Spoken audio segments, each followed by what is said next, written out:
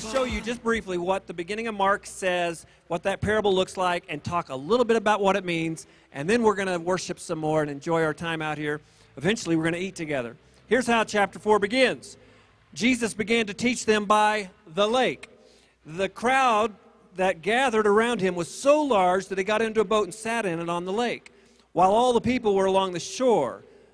He taught them many things by parables, and in his teaching said, "Listen, a farmer went out to sow his seed. He scattered the seed, and some fell along the path, and the birds ate it up. Some fell on rocky places where it did not have much soil. It sprang up quickly because the soil was shallow. But the sun came up, and the plants were scorched, and they withered because they had no root. Thirdly, some fell among the thorns, which grew up and choked the plants so that they did not bear grain. Finally, some fell on good soil. It came up, grew, and produced a crop, multiplying 30, 60, even 100 times. Then Jesus said, 'He who has ears to hear, let him hear.'" So he goes on to explain it, but let me just stop and then talk a little bit about it, and we'll look at what Jesus said to explain that. You know, whenever you hear a parable or anything in Scripture, I think we need to look at it from this vantage point. What can I learn from this? What might God want to say to me through this passage of Scripture? So I hope we can all do that together this morning. And in brief, let me give you two takeaways in reference to this story. First of all, you notice there are only 4 responses, and only one of those 4 responses was positive. The other 3 led to something negative. And so my prayer almost every day, and I would hope that all of us would say a similar prayer, is, "Lord, help me to be fertile soil. I want to be the 1 in 4. I want to hear and respond appropriately to whatever you want to say to me through your holy word today or any other day, anything else that I hear." Tuesday was 9/11. How many of you remember where you were 18 years ago Tuesday? All right, virtually everybody that's, probably more than 20 years old. We remember that day, don't we? Do you remember Wednesday, 9/12? And maybe the days to come? As a pastor at another church down in Colorado Springs, I remember that vividly as well. Because as difficult and tragic and upsetting and all of those things Tuesday was, Wednesday began a revival. I saw God do great things starting on Wednesday moving forward, actually on Tuesday as well, but especially on Wednesday moving forward, with people that began to look at life differently, look at things on this earth differently. We had a youth program that night, and a lot of grown-ups wanted to come as well, and our numbers went from somewhere around 100 to like 400. In one night because of what had happened the day before on 9/11. It was amazing, and that continued, and we just saw people continue to give their lives to the Lord, walk closer with Him, ask good questions, focus on different things than what they had been focusing on before. But over time, I saw this parable that Jesus talks about play out. See, he goes on to explain in Mark chapter 4 that some people are like the seed along the path. When the word is sown, as soon as they hear it, Satan comes and takes away the word and that was sown in them, and nothing happens. Nothing happens to them. So there were a lot of people that never showed up at church or anywhere else. Nothing changed in their life. But there were a lot of people that were like the second or third type of soil. He goes on to say, verse 16 of our chapter, he said, "Others, like the seed sown on rocky places, heard the word and at once received it with joy. But since they had no root, they only lasted a short time. When trouble or persecution came because of the word, they quickly fell away." I saw that play out with a lot of people that because of what happened on 9/11, came, plugged in, got involved in a church, but they didn't really let those roots develop, and it didn't take long, and all of a sudden, just maybe a few weeks later, they were no longer around. But there were others that stayed longer, like the third group Jesus talks about. He says, "Some seed, like sown among thorns, some people hear the word, but the worries of life, the deceitfulness of wealth, and the desires for other things come in and choke the word, making it unfruitful." So in other words, they develop some roots, but as the weeds come up, how many of you have ever had a garden? All right, you know what happens in a garden? Almost always there are weeds. What happens if you just ignore the weeds? I mean, they choke out the plants that you're trying to cultivate. You've got to do some weeding. And in a spiritual way, if we never do any weeding and focus or let go of the things that tend to demand our attention and choke things out, bad things happen. So that's what happened to some. And I saw that happen maybe months later, but there were people that came and were fired up and really focused on the Lord, but then a few months or whatever it was, but sometime later turned and walked away. But some, and this is where I hope we can all pray, oh God, help me to be this kind of soil. Others were like seed sown on good soil.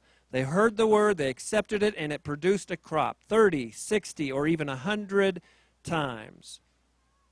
It's so beautiful. That's incredible. That's where I want to be. I think that's where we should all want to be. Because as I was thinking about this week, I thought, we need to remember, when we think of 9/11, we need to remember verses like 1 Thessalonians 5, chapter 5, verse 2, when the Bible tells us, the day of the Lord will come like a thief in the night. The people who lost their lives, 3,000 or more actually, because of what happened on 9/11, they didn't see that coming. Of course not. They didn't have any idea. It came on them like a thief in the night. And here's what I think we need to all remember. We are all, every one of us today, we are one day closer to heaven than we have ever been before. Jesus could split the sky above your head right now, any moment. It could be tomorrow, next week, whatever. It could be at any point, and we need to understand that and be prepared for that, and hopefully be ready to the point that we're excited about it, that we would welcome that. But here's the other point. What I want to encourage you to do is to be welcoming of that, to be filled with anticipation and excitement for Jesus' return. Try to be the fertile soil, but also, I want to close with this. I want us to also understand that there are a lot of people, maybe here with us, maybe over there, or, whatever, in the houses nearby, the cars driving by, that are not ready, that do not have preparation plans. They are not ready for his return, and we need to care about them to the point that we would say, Lord, help me to live a life that would make a difference, that would say something to others that get to know me about my love for you, my commitment to you, how awesome you are, that I would reflect your love, your goodness to others. So how about this? Will you close your eyes with me? And let's pray together. And I want to give you a little bit of instruction as we do. As you listen to the sounds around you, maybe you hear the children off to your right.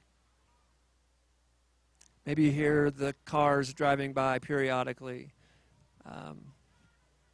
Maybe you hear nature sounds.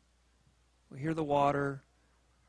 Maybe what we need to listen to most are the silent cries. I mean, in other words, they're not audible, but they are there nevertheless, maybe even being cried by people that don't even know that they are missing out, that aren't even aware of their need. Maybe that's why they're in their car driving by or walking down the sidewalk or whatever, because they don't know how much the Lord loves them. They don't know how much they need him. They don't know how incredible a relationship with their Lord and Savior can be. And so I want to ask that all of you would join me, and let's just pause for a few minutes and just listen to the sounds and pray for all those around us. Maybe right literally physically around us, but also those that are in our area of influence. Maybe people we will see tomorrow or next week or whatever it may be. And just ask that the Lord would open and soften hearts, but also give us boldness and courage and strength and wisdom to speak up, to share the truth of your love, of the Lord's love with them. So let's just pause for a couple of minutes and do just that.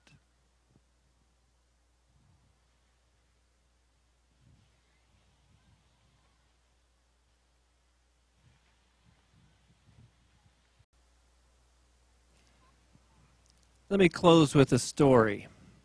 I read this the other day, a 9/11 story. I'll read it for you. On the morning of September 11, 2001, Christina Stanton could see smoke billowing from the World Trade Center after the first plane hit. The second plane then flew within 500 feet of her 24th floor balcony, and the roar of the airplane's engines knocked her down, rendering her temporarily deaf. She and her husband Brian jumped up and fled their building. As the towers fell and the debris covered everything, Christina and Brian, exhausted, stopped on the sidewalk and looked at each other, and she asked, "Brian, are we going to die?" And he responded by simply praying the Lord's Prayer. She says, "Before 9/11, I would call myself somebody who went to church on Sundays, so a Christian, but I would also admit that I really hadn't internalized the Bible, internalized who Jesus said he was, internalized who he was in me. When the attacks happened," she says, "when they happened, I learned, wow, I actually have no control." And at that point, she realized that life isn't just hard work. God will then bless you and prosper you, and then you will die. She said, no, my whole worldview was totally changed that day. You know, with each passing day, friends, I would remind you again, we are one day closer to heaven than we have ever been before. The day is coming. And that's an exciting thing for those who know the Lord. Come, Lord Jesus, come. That's the way I look at it. But for those who don't know him, it's not the same.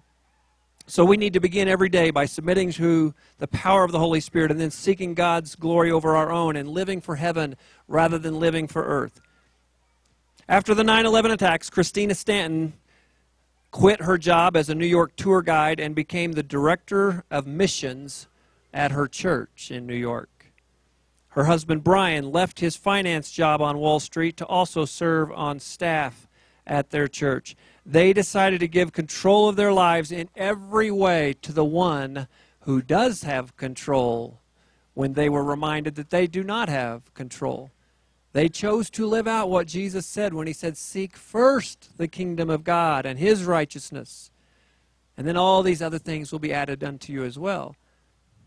So the question becomes, as you think about that couple's example, what are you and I to do today? What might God want to say to us through this parable of the four soils? I mean, obviously we all need to be the fourth soil, the fertile soil, as best we can, constantly looking for ways to let God help us be moldable and pliable and receptive and absorbent, all these things. But at the same time, we need to also look for ways to pray for and love other people, because Jesus' second coming will come like a blink of an eye. There will not be a warning sign. So we need to look for that. We need to be anticipating that. And in the short term, while we're also here, love the Lord with all of our heart, soul, mind, and strength. That's his first and greatest commandment, he said. And the second is to love your neighbor as yourself. So we're going to do that together. The band is going to come. Why don't you all come on up again? They're going to come and lead us in some more music. As Joel already said, the words are not on paper for you, so you may be like me. I don't know if you saw me as I was standing there just loving, listening to the music. I know like some of the phrases, some of them I can't remember, so I just let the Lord wash over me with the truth that I'm hearing being sung, and I enjoy it. I hope you can do the same thing. We're going to lead into a time where we focus on the Lord, taking communion. Chad's going to lead us in that way in a moment. But let's just worship the Lord with all we've got. And also, while we're focused on him, remember to also think about and be open to whatever he might want to do in our lives, through our lives, to touch other people. Thank you for being here today. I hope you enjoy the rest of the music or food later on, but let's worship some more. You were the Word at the beginning, one with God the Lord Most High. Your hidden glory in creation, now revealed in you, our Christ. What a beautiful